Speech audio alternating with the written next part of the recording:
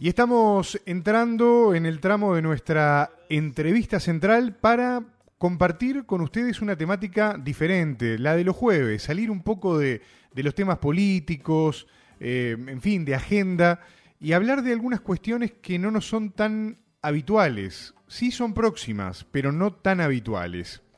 Y hoy vamos a hablar justamente de una de ellas. Porque según el último censo del año 2011, en Uruguay hay 120.000 personas que tienen problemas auditivos y más de 30.000 con sordera severa o total. Son números realmente importantes y números para tener en cuenta.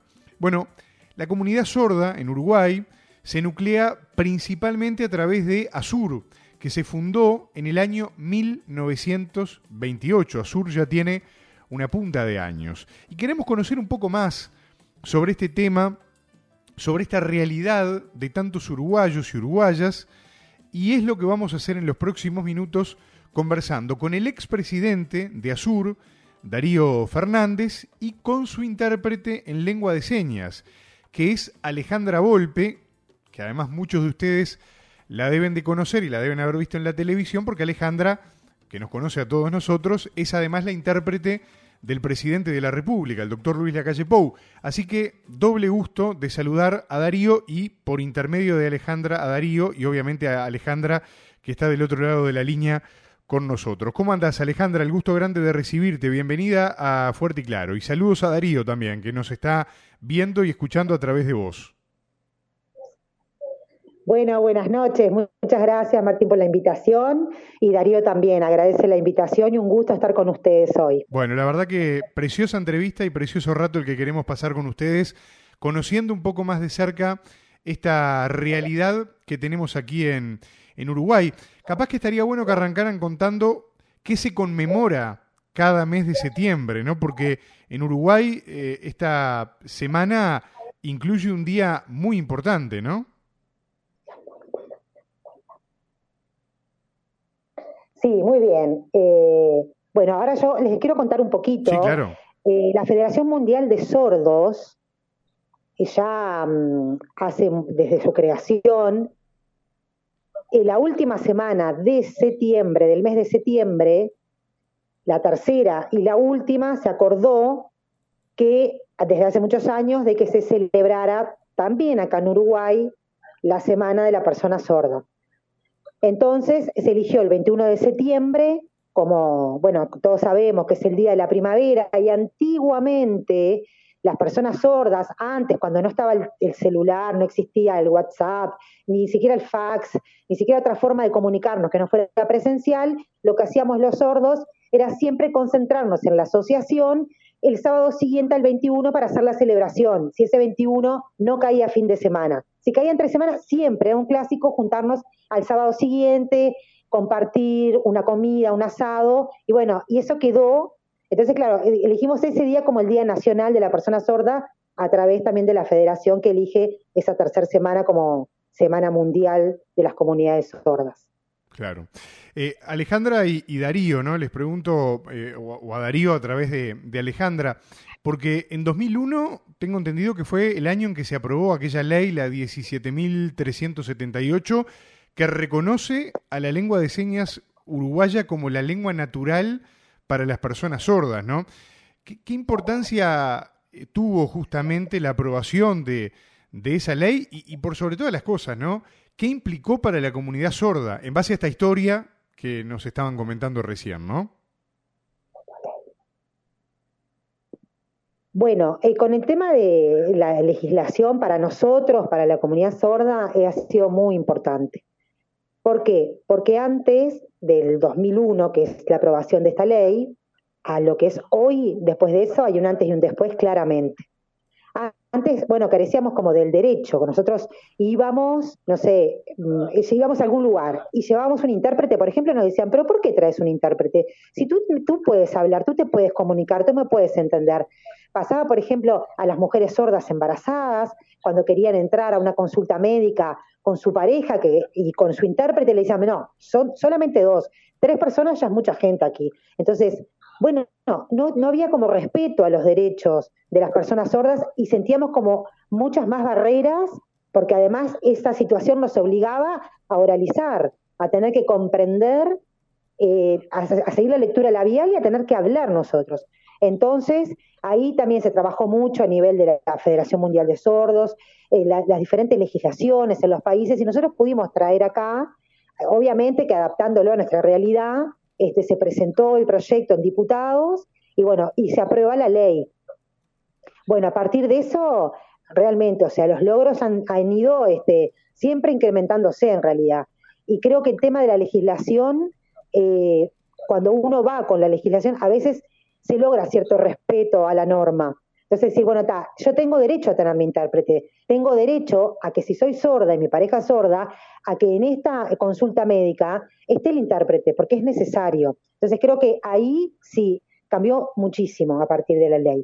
Y también, sí, porque Darío me sigue hablando, también el tema del intérprete, como decimos en los informativos, por ejemplo, a nivel político, como en un discurso político que esté el candidato o el político, que esté el intérprete también, y que los sordos sepamos qué está pasando, a nivel educativo. Antes era siempre oralización, y bueno, y gracias fundamentalmente también a la ley no hay duda que se mejoró un montón y que se respeta mucho más los derechos. Sin duda, un antes y un después, y eso evidentemente es muy importante y muy destacable, y es bueno porque hay cosas que uno evidentemente de repente las va naturalizando, pero claro, está bueno hacer memoria de lo que pasaba hasta no hace tanto tiempo, ¿no? Hablando de leyes, tengo entendido que otra normativa muy importante fue la Ley de Servicios de Comunicación Audiovisual, que se conoce popularmente como la Ley de Medios en 2014, ¿no? ¿Qué implicó para la comunidad sorda eso?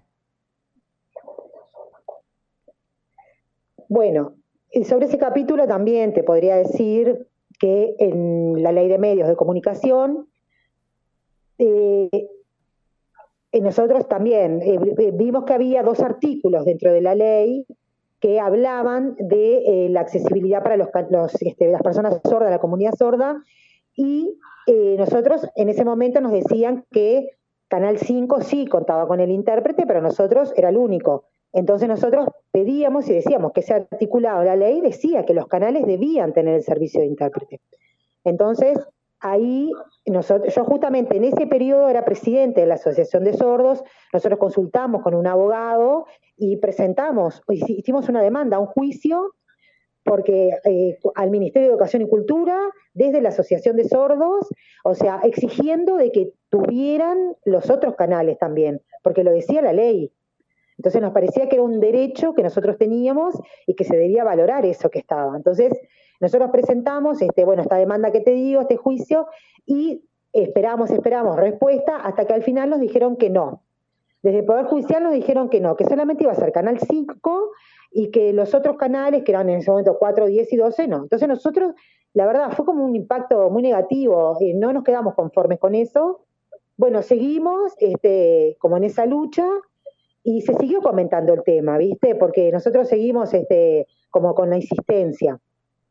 Siguió estando en TNU, sí, el intérprete, hasta que en 2019, justamente en el mes de septiembre, se aprueba de que sí todos los canales cuenten con intérprete de lengua de señas en los informativos. No solamente uno, todos. La verdad nos parecía mentira que estuviera pasando, y la verdad para nosotros fue una gran felicidad, porque hoy nosotros podemos elegir qué canal mirar, claro. Porque tenemos también ese derecho a elegir, a pensar, bueno, si hablamos de igualdad de oportunidades, igualdad social, también de poder decidir qué miro y qué no. Darío, escuchando esto que nos está contando Alejandra, me parece que vale la pena también recapitulándolo un poco con la respuesta anterior, ¿no? Con ese antes y después que significó la ley y lo que eran las trabas y las dificultades permanentes en la vida de ustedes y lo que han ido logrando y han ido pudiendo avanzar en el marco de la normativa que está vigente. ¿Cuáles son las dificultades que tienen al día de hoy? ¿Cuáles son las dificultades a las que se enfrentan las personas sordas al día de hoy en un Uruguay donde, como veníamos hablando, se ha evolucionado, pero da la impresión de que todavía no estamos del todo preparados, ¿no? A nivel de infraestructura, de distintos servicios que realmente sean inclusivos para toda la sociedad, ¿no? Porque pienso, vos hablabas de las consultas médicas, pero hay un montón de aspectos de recreación, de trámites, a nivel educativo, donde evidentemente debe haber todavía o deben persistir algunas dificultades, ¿no? Bien, sí. Mira, con respecto a la situación actual, yo podría decirte que esto que hablábamos de la legislación y todos los logros que se han tenido, pero no podemos hablar de que está 100% resuelto. Siguen faltando cosas, sigue habiendo carencias, sigue habiendo problemas, básicamente, mira, más que nada te podría decir, en el ámbito de la salud, yo justamente ayer fui a hacer un trámite y también con el uso del tapaboca es muy complicado. A mí eso me genera muchísima ansiedad también porque y nerviosismo también, porque, mira, a mí me gustaría, por ejemplo, ya aprovechar y contar, yo en el año 1998, en esto bueno de poder pensar un poco hacia atrás, la operadora en Antel, los sordos, usábamos un teléfono y nos comunicábamos con una operadora a través de texto, con una operadora Antel que llamaba a la persona que nosotros le pedíamos. Nosotros escribíamos en un teclado, la operadora codificaba ese mensaje en lengua oral a la persona oyente con la que queríamos comunicarnos. Entonces, nos pasaba de que la operadora, por ejemplo, era intérprete. Entonces sabía cómo, por ejemplo, si aparecía alguna dificultad en la redacción, podía entender el mensaje. Entonces, bueno, veníamos muy bien con eso y hasta que después llegó el celular, que nosotros ahí, cuando llegó el celular, avisamos que, bueno, que no era solamente, que estaba muy bien, o sea, que estaba muy bien los dos servicios, pero que ahora queríamos aprovechar el tema de la tecnología, porque eso también, el celular lo que nos daba era como independencia. Entonces, nosotros ahí solicitamos, por ejemplo, al principio el tema, por ejemplo, de la videollamada para los sordos, porque era una situación que lo que había que cambiar era, o sea, era una máquina por otra, pero bueno, en definitiva era una videollamada. Entonces, nosotros lo que hacíamos era también comunicarnos ahora a través del celular, claro, que para nosotros fue un avance. O, por ejemplo, teníamos que hacer, no sé, una consulta médica de repente, entonces pedíamos que de verdad, que no se sacara este otro servicio, porque una cosa era la vida privada, lo que yo podía hacer desde mi teléfono, y otra era el servicio de Antel, por ejemplo, para poder comunicarme con un oyente. Claro. Y bueno, y ahí la verdad que fue una lástima, porque ya ahí el servicio de operadores lo quitaron, porque, bueno, lo quitaron desde Antel, y bueno, y redistribuyeron, las compañeras que trabajaban en ese servicio fueron asignadas a otras oficinas. Entonces, bueno, a nosotros nos pasaba así de que seguíamos teniendo problemas al momento de hacer un trámite, por ejemplo. Entonces, claro, con eso es mucho más fácil. Yo hoy, por ejemplo, si yo voy a un médico, por ejemplo, hoy me pasa lo mismo. Si yo tengo el teléfono, puedo acceder con un intérprete a hacer una videollamada en el momento. Pero en aquella época era muy complejo. Claro. Pero bueno, ese servicio, por ejemplo, es como que los sordos, viste, por ejemplo, no sé, sordos que viven solos, que no pueden acceder. Sí, como que persisten las dificultades, ¿no? O sea, han quedado claramente marcadas dificultades con el paso del tiempo que evidentemente no se han resuelto del todo, ¿no? Es un dato de la realidad. Ahí tuvimos algún percance con la conexión con Alejandra. Vamos a ver si la podemos retomar, porque es muy interesante lo que nos está contando Alejandra a través de Darío, y todo este testimonio, ¿no? Que da cuenta justamente de la realidad que está planteada, pensando justamente en la comunidad sorda de nuestro país. Estamos intentando recuperar ese contacto con Alejandra y con Darío. Ahí parece que los tenemos de nuevo. Alejandra, ¿estás por ahí? Sí, estamos. Bien, seguimos. Nos estaban poniendo el ejemplo de las cosas que quedaron pendientes o que están pendientes todavía de resolución, que se avanzó mucho, como yo decía, con la ley, pero falta, evidentemente falta, ¿no? Sí, no, yo quería comentar que, por ejemplo, con el tema de la pandemia y el tema de la pandemia y la comunicación, viste que tú, por ejemplo, las personas que daban COVID positivo, que guardaban cuarentena en su casa. El seguimiento desde el prestador de salud siempre fue telefónico, te llamaban todos los días para ver la evolución.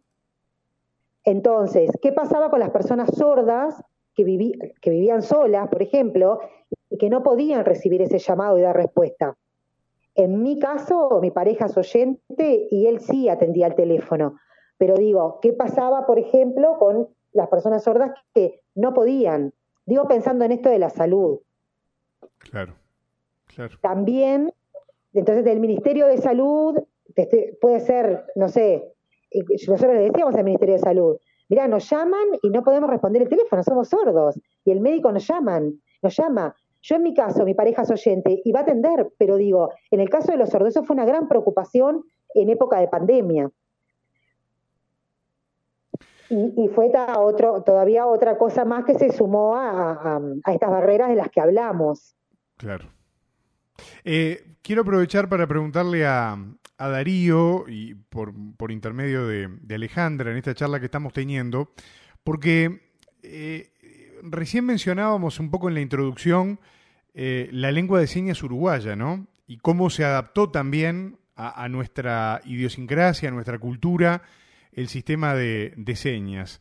Y capaz que estaría bueno aprovechar estos minutitos que nos quedan para que Darío nos cuente un poco más cómo surge en nuestro país esta lengua de señas, la importancia, ¿no?, de enseñarla, de transmitirla, para que en definitiva todas las personas sordas tengan ese camino, esa vía de comunicación directa, ¿no? Y también capaz que lo más interesante, ¿dónde se puede aprender?, ¿no? Porque capaz que también todos podemos ser mejores canalizadores de la inclusión también si tenemos un lugar donde, por ejemplo, aprender la lengua de señas, ¿no? Perfecto. Bueno, ¿por qué la lengua de señas? ¿Por qué LSU, lengua de señas uruguaya? Bueno, la lengua de señas uruguaya es la lengua natural de las personas sordas. Nuestra primera lengua es la lengua de señas. Entonces, nuestra segunda lengua es el español escrito. Eso sería el bilingüismo, digamos. Aprender el español escrito. Pero la lengua nativa nuestra es la lengua de señas. Es la manera en que comprendemos el mundo. Antiguamente, cuando la lengua de señas no estaba permitida, se trataba de enseñar a los chicos sordos a través de la lectura labial, la oralización, y claramente no era el camino. Entonces, ¿dónde hoy se puede aprender lengua de señas? Se puede aprender en CINDE, que es el Centro de Investigación y Desarrollo para la Persona Sorda. Ahí funciona dentro de la Asociación de Sordos del Uruguay. Y por otro lado también está en Facultad de Humanidades TUILSU, que es la carrera para intérpretes de la UDELAR. Bien, es un buen dato. Ahí es muy importante el aprendizaje, porque capaz que no, te toca, si querés ser intérprete, bueno, obviamente, pero capaz que no querés ser intérprete y y sí te vas a encontrar con personas sordas que podés comunicarte, para poder comunicarte. Entonces, yo les cuento, por ejemplo, hay personas sordas en Uruguay, como tú decías hoy, 30.000 personas sordas. Y intérpretes hay 350. No alcanza todavía. Claro. No alcanza, no es suficiente. Por eso lo decía, hay un déficit bastante claro en la ecuación, ¿no? Evidentemente no da si miramos la población o el universo de sordos y el universo de intérpretes, ¿no? Claro. Porque todavía son pocos intérpretes. Exacto. Sí. Yo si Darío me presta un momentito a Alejandra, quiero aprovechar también para preguntarte a vos, Alejandra, porque me gustaría que nos contaras un poquito de tu tarea allí en INEFOP, ¿no? Que evidentemente es una tarea muy interesante también, lo que hace el instituto. Bueno, a mí me tocó hace muchos años, ¿no?, haber estado un tiempo sin trabajo y haber hecho un curso muy interesante allí en INEFOP, pero todas las tareas que se desarrollan allí en el INEFOP, que creo que estaría bueno comentar un poco también para aprovechar estos minutos que tenemos y que la gente te conozca a vos también, ¿no? Buenísimo, ya le estoy justamente comentando eso a Darío. Sí. Bueno, sí, te cuento. Yo soy intérprete institucional en INEFOP y el trabajo que se hace en la parte de orientación es justamente recibir al trabajador sordo que se encuentra en seguro de desempleo. Con ellos se hace una entrevista junto con la psicóloga del instituto y bueno, y se ve bueno, cuál es su trayectoria, digamos, laboral, educativa, y en base a eso se lo derivan a cursos, que en esos cursos también siempre va acompañado con intérprete. Esos cursos están hoy habilitados para trabajadores en seguro de desempleo y hay cupo para personas con discapacidad, o sea que también las personas sordas se pueden acercar a poder aprovechar algunos cursos, aunque no estén en seguro de desempleo. Bien. Y bueno, y realmente, o sea, nosotros en INEFOP estamos hace 3 años y ya hace muchos años que se viene trabajando con el instituto. Antes lo hacíamos en situaciones puntuales cuando llegaba un sordo, se nos convocaba. Hoy ya estamos ahí para cuando el sordo llegue y no haya que convocarnos. Y bueno, como trabajadores, claramente con el derecho que tienen a hacer uso, como lo hacemos todos en los momentos que nos pasa de no tener trabajo, poder aprovechar eso. Claro, bien interesante, porque además esto último que acabas de comentar no es para nada menor, porque va en línea con lo que venía contando Darío también, ¿no? El hecho de no tener que convocar al intérprete, esperar que llegue, lo que sea, para atender a esa persona que tiene una necesidad, en este caso laboral, y una necesidad de formación, de capacitación, sino que ya haya una persona que cuando esa persona llegue la va a ayudar, la va a acoger y le va a permitir de alguna manera movilizarse dentro del mundo de INEFOP para poder tomar el mejor recorrido posible, ¿no? Claro, sí, sí. Bueno, nos pasa también el momento de elegir, porque también, como decía hoy Darío, o sea, llevándole el tema de la tele, bueno, sí, está bien, en este canal tengo intérprete, pero capaz que quiero mirar otro. Claro. Bueno, con los cursos lo mismo, o sea, que la persona sorda tenga la libertad no de decir, bueno, en estos cursos tenés intérprete, no. Se le ofrecen todos los cursos que hay, es la persona la que elige. Porque muchas veces, al haber pocos recursos, en este caso humanos, como los del intérprete, decimos, bueno, van todos para este curso, no, o sea, lo que se respeta básicamente es eso, ¿no? Claro. Que la persona pueda elegir. Así que bueno, no es un trabajo muy, la verdad que esto que decía Darío en cuanto a la comunidad sorda, también con los intérpretes, se ha avanzado un montón en los espacios que ocupamos. Sin duda. La mayoría trabajan en la educación, porque es donde hay como mayor demanda, y la mayoría en Montevideo, como todo, digo, pero sí que está faltando un montón todavía en el interior, y llegar como a otros lugares, pero bueno, siempre hemos ido como a más, en realidad. No podríamos hablar como un retroceso ahora, sino que desde que estamos, cada vez se ocupan más espacios, desde que los sordos han ingresado en el año 96, la primera generación a la educación media, a partir de esa formación de ellos también, que hemos acompañado también nosotras, hemos podido acompañar, estar, y después de esa formación y después en su vida laboral, también estar en las empresas, estar en los liceos, en UTUS, en intendencias, como estamos, y bueno, que son todos servicios además para la comunidad. Claro, sin duda. Vos tenés una actividad muy especial, porque yo lo decía en la introducción, muchos te conocen de allí. Tú sos la intérprete del presidente de la República, nada menos, ¿no? Del doctor Lacalle Pou. ¿Cómo es esa experiencia, no? Y me imagino que también en tu trabajo debe haber toda una técnica muy especial que se va aprendiendo y que cada persona a la que uno tiene que interpretar es diferente, ¿no? Hasta la velocidad a la que habla, etcétera, etcétera. ¿Cómo es ese tema? Sí. Bueno, mira, a diferencia de lo que me pasa, por ejemplo, en INEFOP, que yo soy intérprete del usuario sordo, acá lo que me pasa con el presidente es que soy intérprete de un presidente oyente. Claro. O sea que lo que hago es transmitir su mensaje, que bueno, que ahora me toca estar en presidencia con él, pero bueno, yo vengo trabajando con él desde el año 2014.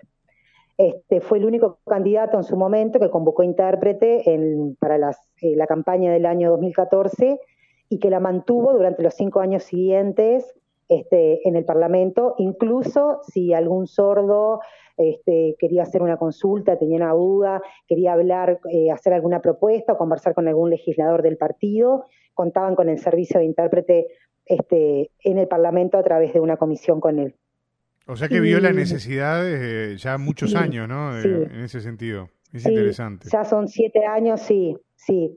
Y mirá que fue, o sea, para que lo apoyaran o no, o dijeran justamente, sabes que justo esta propuesta no me gusta. Bueno, pero esa libertad, otra vez lo mismo, de poder decidir, de poder saber cuál es la propuesta y qué es lo que está diciendo. Claro.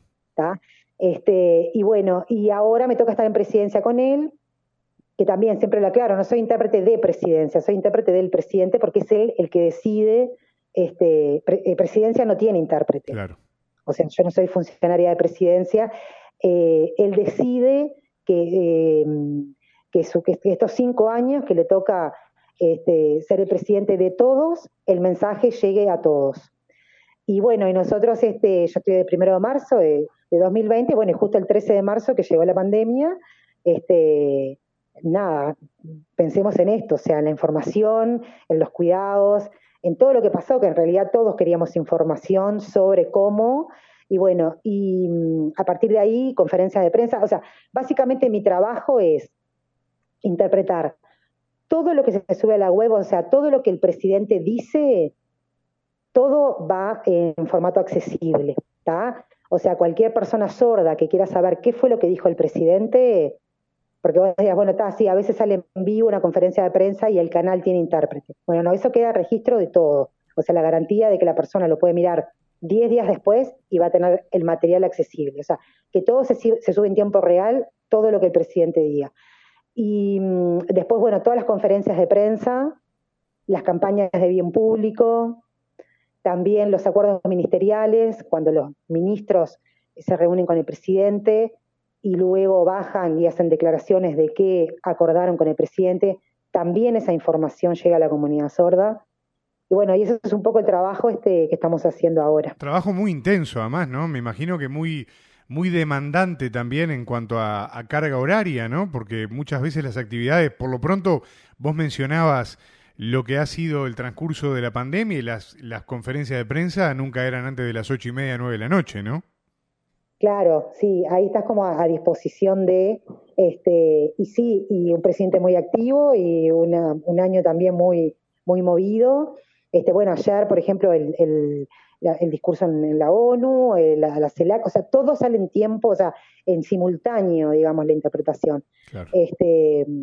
Entonces, está, pero bueno, me parece que no había pasado hasta ahora, o sea, es la primera vez que un intérprete que un presidente, perdón, tiene intérprete, que un intérprete llega a presidencia, entonces yo creo que ha sido muy bien valorado por todos, o sea, por toda la comunidad. Sin duda, sin duda. La comunidad que votó la propuesta y la que no también, porque volvemos a lo mismo, al tema de los derechos, ¿no? Es que esto en definitiva entonces, tiene que ver con todos, ¿no? Claro, tiene que ver con la sociedad. Sí.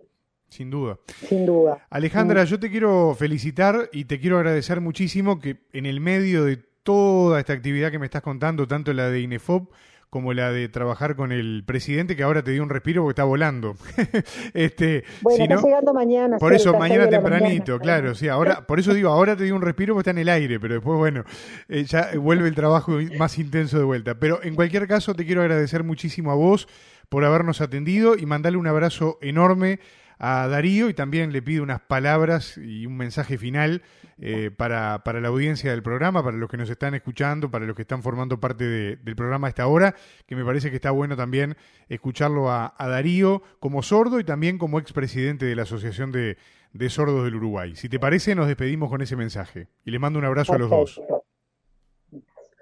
Bueno, muchísimas gracias, te quería agradecer especialmente a vos por la invitación. Es muy importante esto de visibilizar la comunidad, la sordera, saber que, bueno, esto de la lengua de señas, esto que hablamos, la importancia de la lengua de señas, de respetar los derechos y de que haya más apertura, porque siempre es, bueno, respetar lo que en nuestra lengua, porque muchas veces es, bueno, pero tú esfuérzate a ver si tú puedes hablar, si tú puedes, no.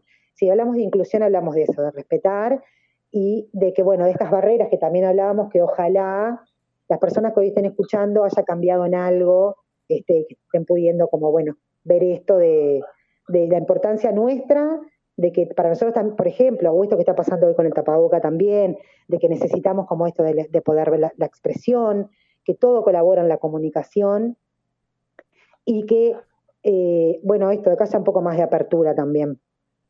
Un fuerte abrazo, Social. Darío, Muchas y un fuerte gracias. abrazo, Alejandra, ¿eh? Dale, un abrazo, que pases bien, muchas gracias.